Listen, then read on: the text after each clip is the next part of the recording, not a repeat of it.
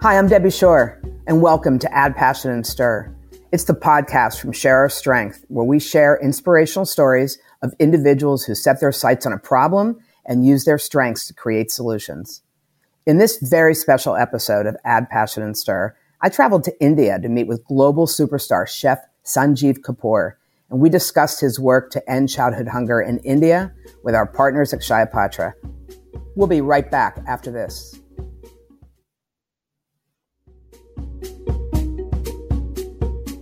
This is a really spectacular experience right now. This episode is being recorded from India, so I'm really excited for that reason. And we're all in person for the first time in so long, so that's really fun.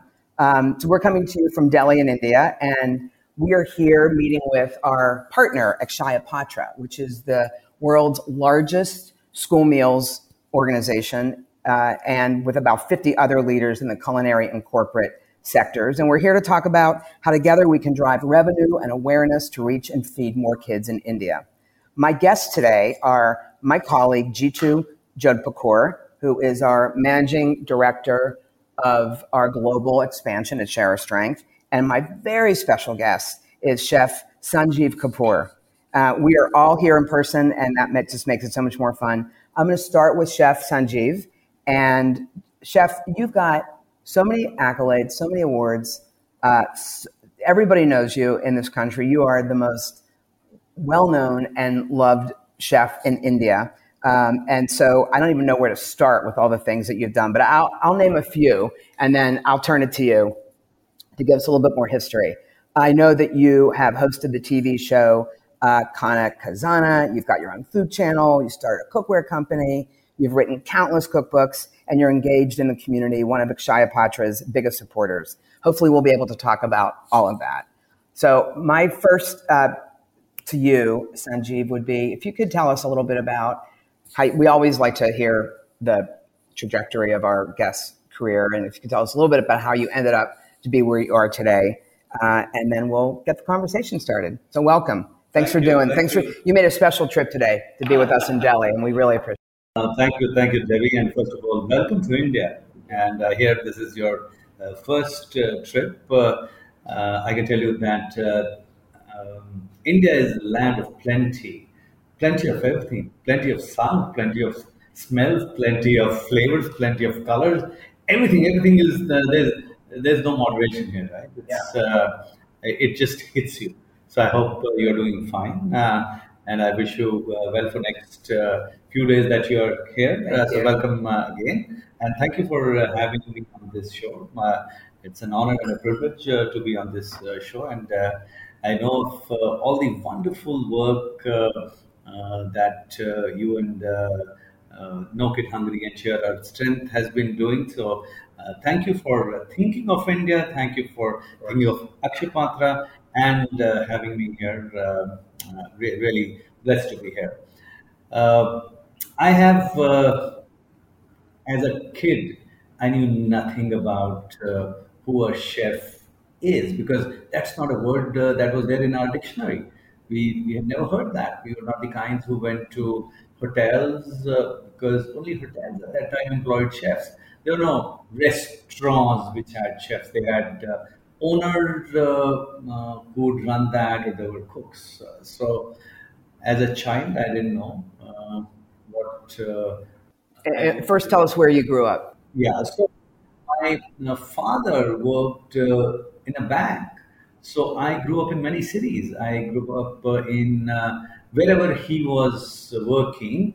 I just tagged along. So every 3 years, I was in a different city. And sometimes it was Delhi, sometimes it was Saharanpur, sometimes it was Meerut. It was all about where he worked, and we just ended up being with him. And I think thanks to that, I've tasted water from different rivers and ports and different places, and that's probably was my earliest learning about different tastes and flavors and cultures and things like that.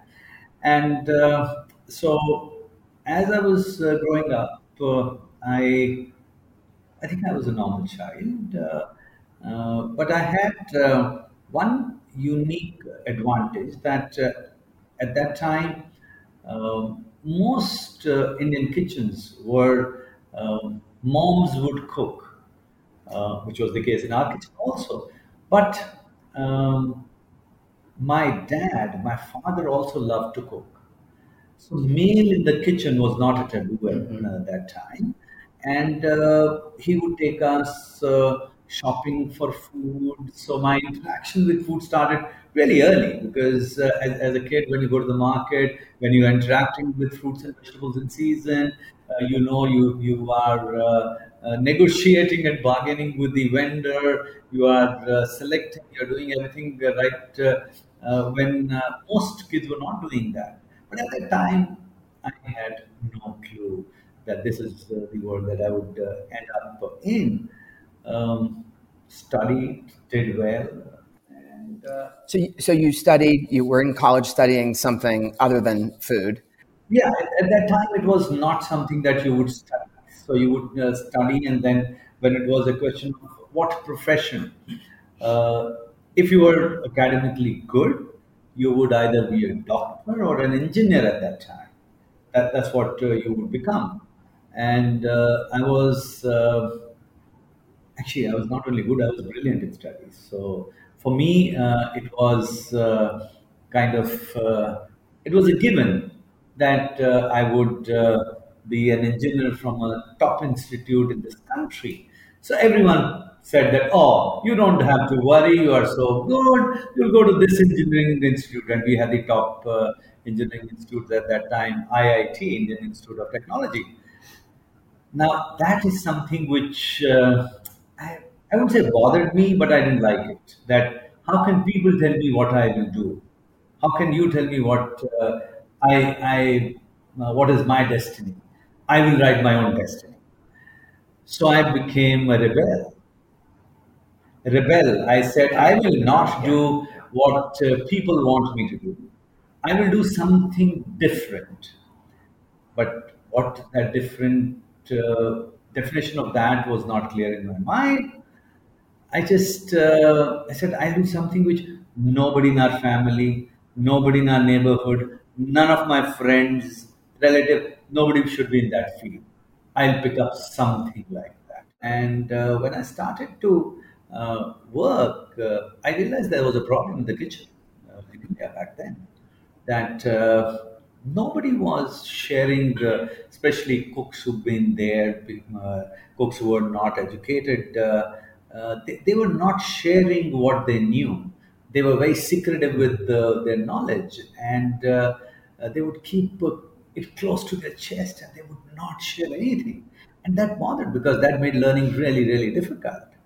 So very early on, I made a promise to myself that whatever little I learn, I will share it as quickly as possible. And that's something. That fits with share our strength. That's such a perfect alignment with who we are. And that just simple thing, I would say, whatever I have got uh, today is thanks to that power of sharing because I understood how powerful that is. Because I try to explain this to people, and I said, you know what? The good thing about sharing is that when you share something, then you're left with nothing. You want to have more, and that's how you learn more. And it's something that grows on and on and on. And it's not about just knowledge. I think even it's true with even material things. If you have something, you share, you get more. It's something which is magical. So I did that, and I was competitive. I was hardworking. If I could study well, I could work well also. So I decided that typically it would take to reach peak in a career in for a chef to become a chef of repute. It'd take about 20 years would be a normal. Uh, that was the norm at that time for any good chef. I was not happy with that. On day one, I announced to my batchmates, to other people, to myself, that I'm going to be at the top in 10 years. You said you were a rebel from the beginning. I guess once a rebel, always a rebel. Yeah, everybody told me it takes 20 years. I said, no, I'll do this in 10 years. He said, how would you do it? I said, if everybody works 8 hours, I'll work 16. It's elementary, right? It's no rocket science here. I think there's more to it than that. We're going to come back to you in a minute. But before we do, because I want to hear a little bit more about how you distinguished your career and how you used just all of that passion to get you where you are today. Jeetu, you are 6 months with Share Strength. And before that, you worked for our subsidiary, Community Wealth Partners. Tell me why you made the switch. Absolutely. Thanks, Debbie. I was thinking when you said 6 months that if Sanjeev is a rebel, I guess I'm a baby, 6 months with Share Strength. It came down simply, Debbie, to as tight of an alignment between personal values and professional work. I had been mostly in the corporate sector, corporate America. I was the chief operating officer in addition to being the CFO at Community Wealth Partners at the time. Prior to that, about 15 years with Washington Gas Energy, Wall Street traded company. And Sanjeev, one summer day, my wife, Madhvi, you spoke with her as well. We were walking, and I said to her, obviously making lots of money and happy there, but I felt like I was getting paid simply to worry. And it was a terrible narrative that I'm getting paid to worry as long as I'm doing that job. And we worked our team a lot, and only to see that we would add a nickel in our 55 million shareholders, right? So I started to be disillusioned and lose value of what that means, and that I have to be a different person during the day and a different person at other times. And so along came this opportunity with Community Wealth Partners, a management consulting firm in the social sector, which really provided a bridge for me to cross over from corporate America into social sector. It's a good lead in to talking a little bit about Akshaya Patra, and would love to just hear from you why you got involved, what inspired you to get involved. I know you're involved in other charities as well, but would love to hear a little bit more about what, and we just saw a kitchen today. So that was the first time I've seen that. Really impressive, cranking out 40,000 meals in a relatively small kitchen. Yeah. But would love to hear from you as to what really inspired you to get involved with Akshaya Patra. You did visit the small kitchen, I must say. You have to visit a kitchen which does 100,000 meals and very efficiently does. I think Akshaya Patra is all about bringing smiles very efficiently on smiles of children going to the school.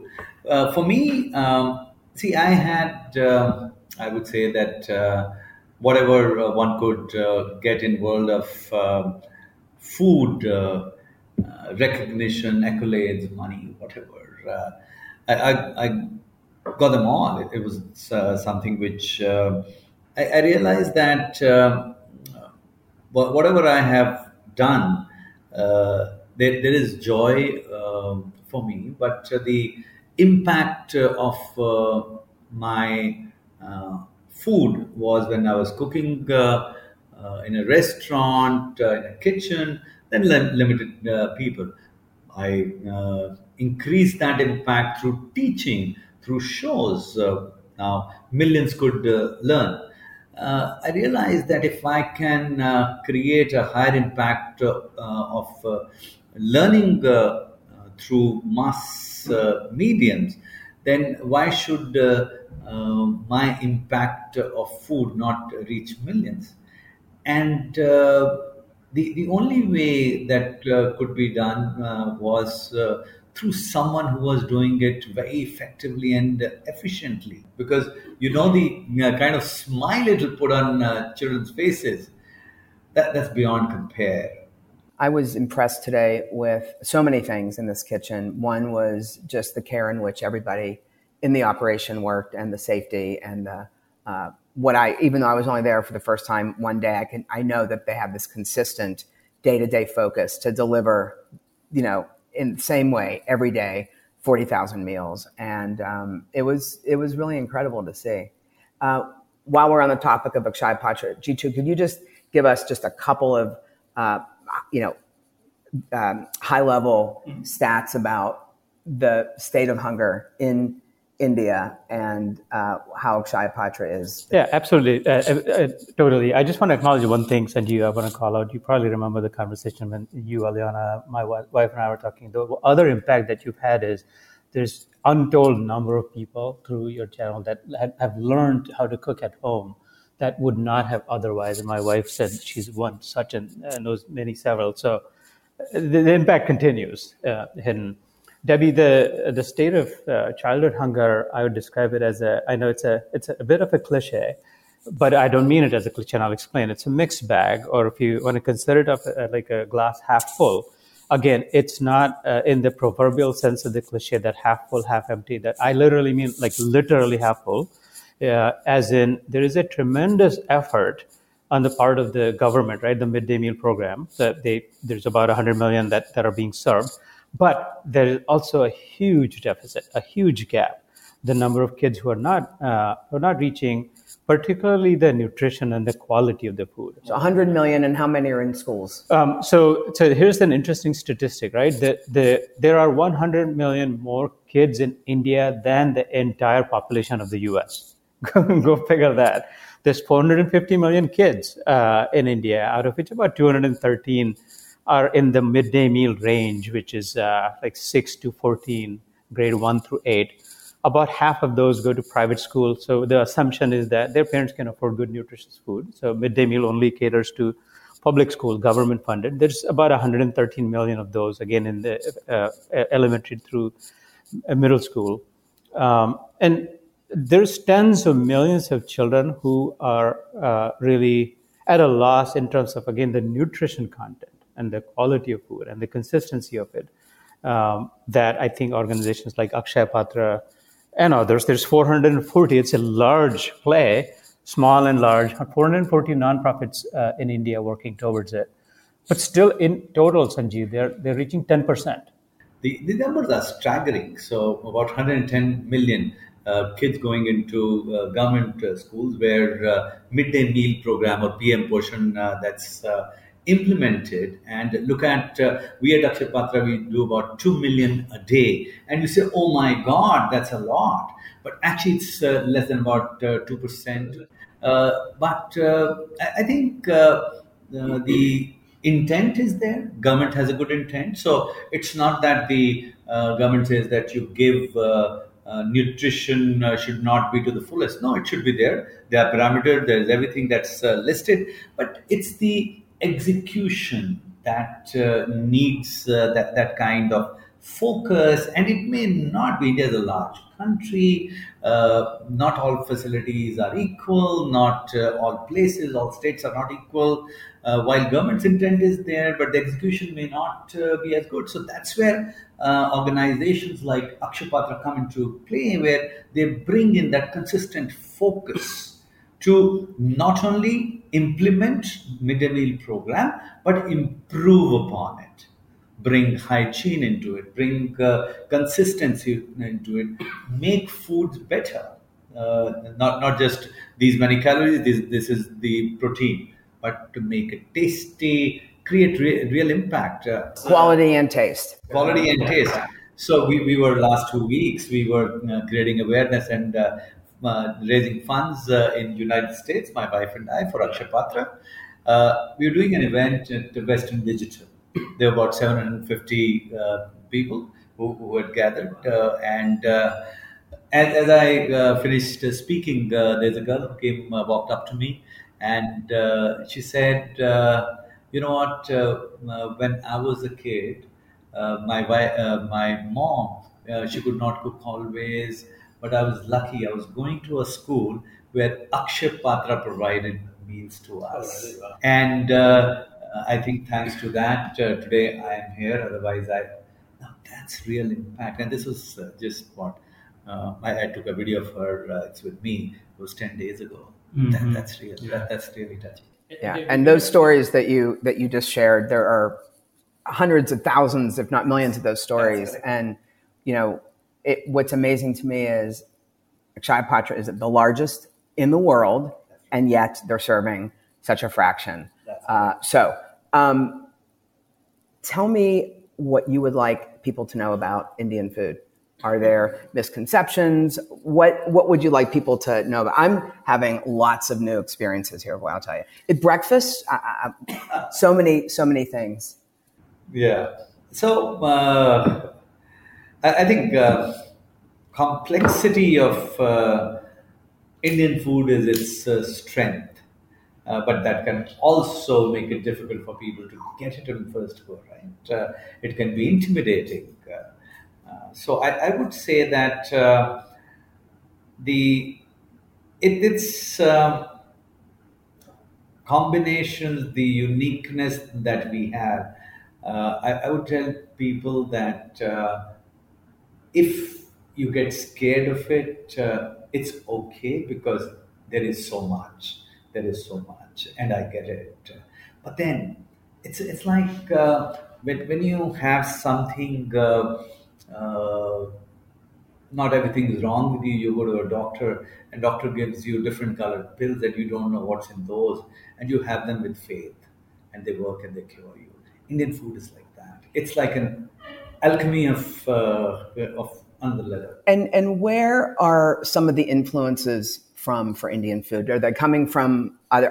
It's always surprising to hear where some of the influences come from. Oh my God! That's a very good question, Debbie. It's actually there are quite a few foreign influences of, if we were to see Indian food of today, right?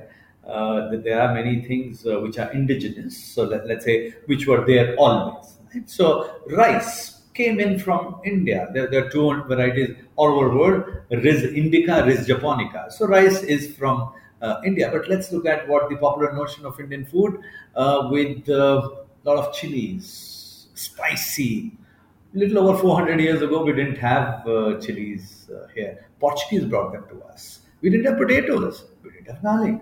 The tomatoes were not there in India, right? So a lot of that influence, a lot of influence from Central Asia came from, a lot of influence from Persia came into. So it is something that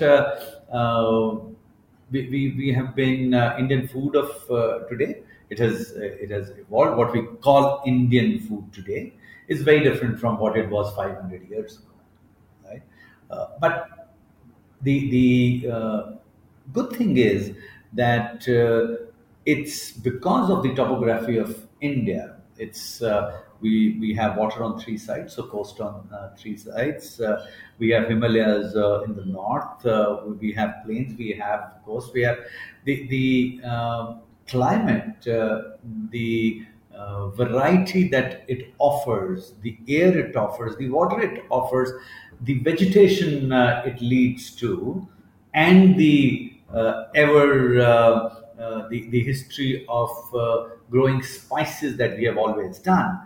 That has made Indian food so unique that I don't think there's any other food in the world which can come anywhere close. This is not close, but it reminds me a little, hearing you talk, a little bit of Mexican food. Yes. Because of the complexities and because of what the earth in Mexico produces. That's correct. And I guess that's true in other countries as well. But I want to get back to your first experience cooking. I still haven't heard what first experience is. Okay, so my earliest memories, if I were to say, were as a kid. I think like any normal kid, I was given real dough to play with. See, now kids play with Play-Doh, right? It's yeah. But I was actually given dough to play with. That here, play with it, and I would say that my mom would roll rotis, Indian breads that we have, and I would try and roll it. I could roll it, but I could never get it round. So I would take a small plate and I would put on top and cut it with a knife and make it perfect round. So my earliest memory that it was important for me to get that perfection, that it had to be perfectly round. So, but other than that, as I started to grow, I remember playing with ingredients because going to the market was a given.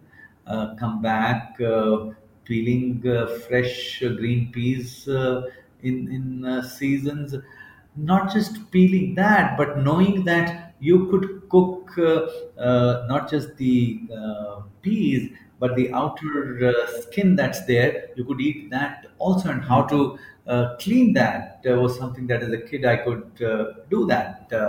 But professional cooking, I think I just started to work with it when I went to the college, did a lot with it, and started to learn. And that's something which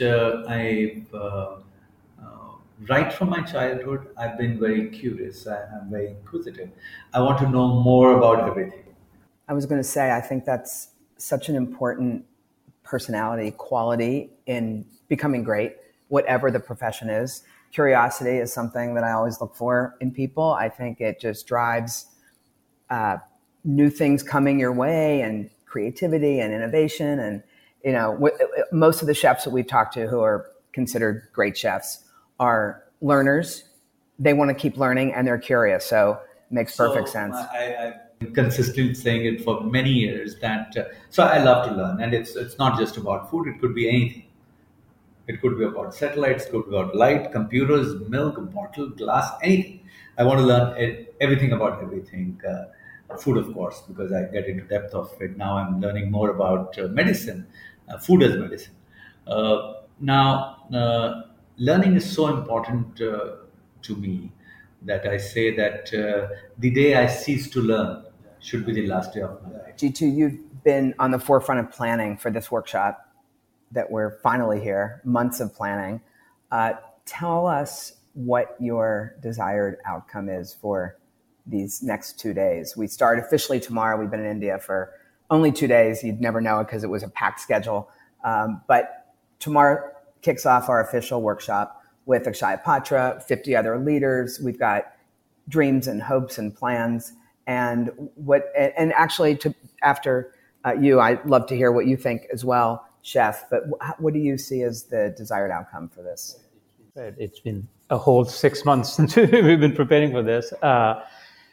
Debbie, I'll start with underscoring something, Sanjeev, that you'd mentioned, that India's midday meal program is a humongous effort. I think I want to applaud that the effort is there. I think, but we're seeing, like I was saying, picking up from my last response, that the gap is wider too. So here we have curated, right, like a specific set, maybe 3 dozen of people who will be there over the next couple of weeks. And we appreciate you coming straight from the US, Sanjeev, as well.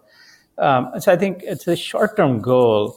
If we can create a cohort, I think, of trusted partners, right, like that are committed, that over the 2-day experience, getting to know each other, that it's a small sort of chrysalis of people who we've formed trusting relationships, we're committed to it, we're going to do this together, like however, whatever.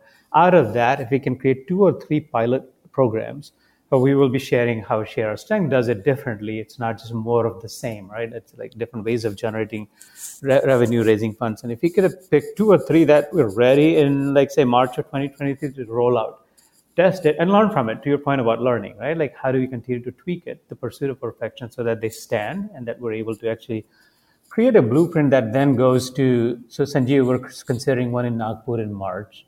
I will be inviting you. But if we can then take the learning from that to Delhi, to Bombay, that sort of, and then maybe another one, 2 or 3 programs like that. And then in terms of the longer term, you asked about short and long term.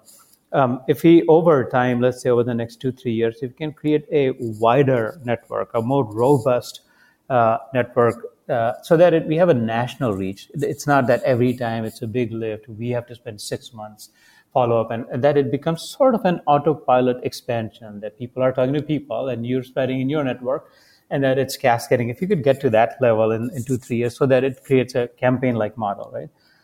And then the sort of the longest term, if you will, so the farthest reaching, lowest priority now would be how we can move the policy advocacy level, because that's, there's a lot of learning there. So maybe after 3 years or so, if you know how to get into that, that will be a big win as well. It's a very focused approach. I know that you've spent months prepping for this. I think whenever you come into a new land. There are many. You being an Indian helps, I would say, or from India background helps. But naturally, there are always new learnings, new surprises, new things that would be there. And for the first time, when you want to do, there may be things that we think that we can learn from you, being in India, and I think it'll be one understanding expectations of each other.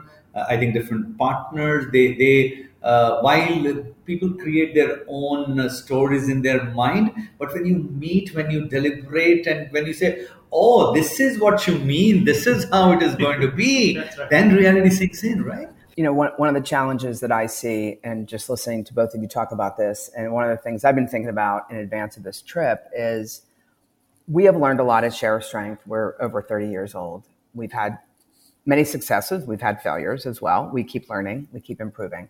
And what I'm struggling with is the balance between what we've done and what could possibly work, what we don't know. Mm-hmm. We know a lot about how it worked in the United States. We don't know exactly what will work here. So balancing sharing our successes with being open to what could work here.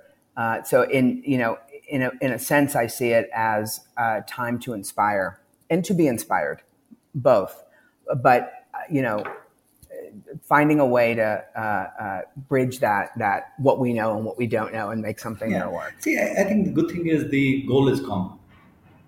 Goal is common, goal is defined, and now using each other's strength, how quickly we can get there. You're an author, you're a television personality, you're a chef, you're a father. You just had your daughter just got married. Congratulations!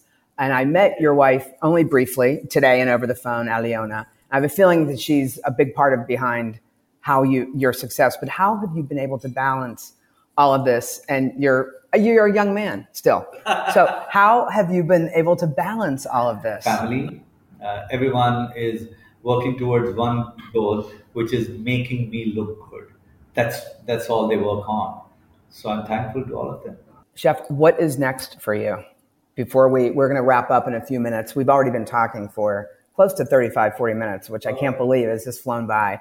But what is next for you? I think there's being in this room, I am truly humbled by what all you have done. And if we can pick up in next whatever 24 hours that I have with you guys, if I can pick up some threads and some learning that how can such a large impact can be done, and if I can be part of that, I think for me it is important that whatever I do, and if I'm today with Akshapatra, that I should be able to move the needle. It should not be just we're saying that okay, large numbers, but it has to move the needle. So for me, in India, in my lifetime, I have to see that's land of prosperity. It is land of smiles. It's not what the world should know it as poor people that people want to help.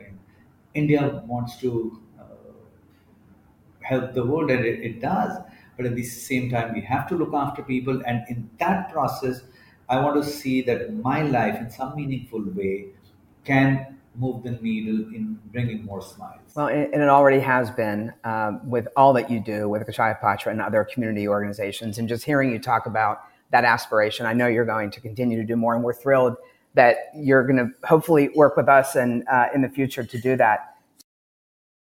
Oh, I'm in. You don't have to ask. Love that. Yeah. I know your time is limited, so we're going to be very strategic in what we ask of you. Jitu, final thoughts before we wrap up this special episode? Yeah, I think it's a perfect again setting. Sanjeev, something that you said brings me back one thought that I had, that recently, Debbie, India celebrated its 75th Independence Day.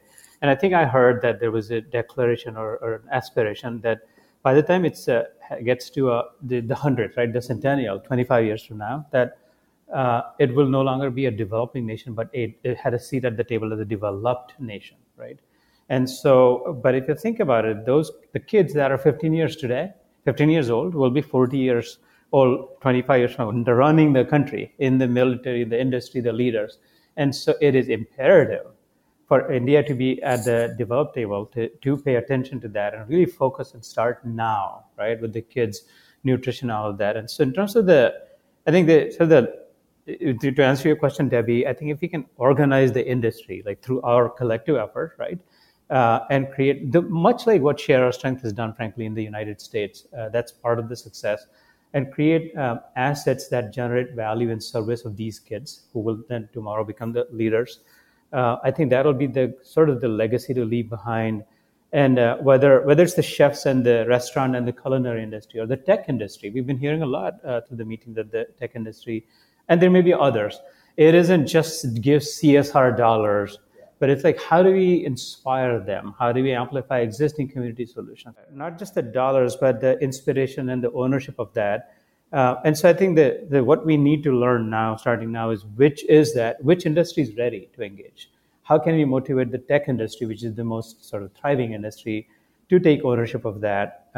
I would like to know what moves them. What is it that what kind of value can we bring to them that makes them look good, like your team makes you look good, right? And then finally, like, okay, how are we going to work together for a long time to make this happen? Make sense?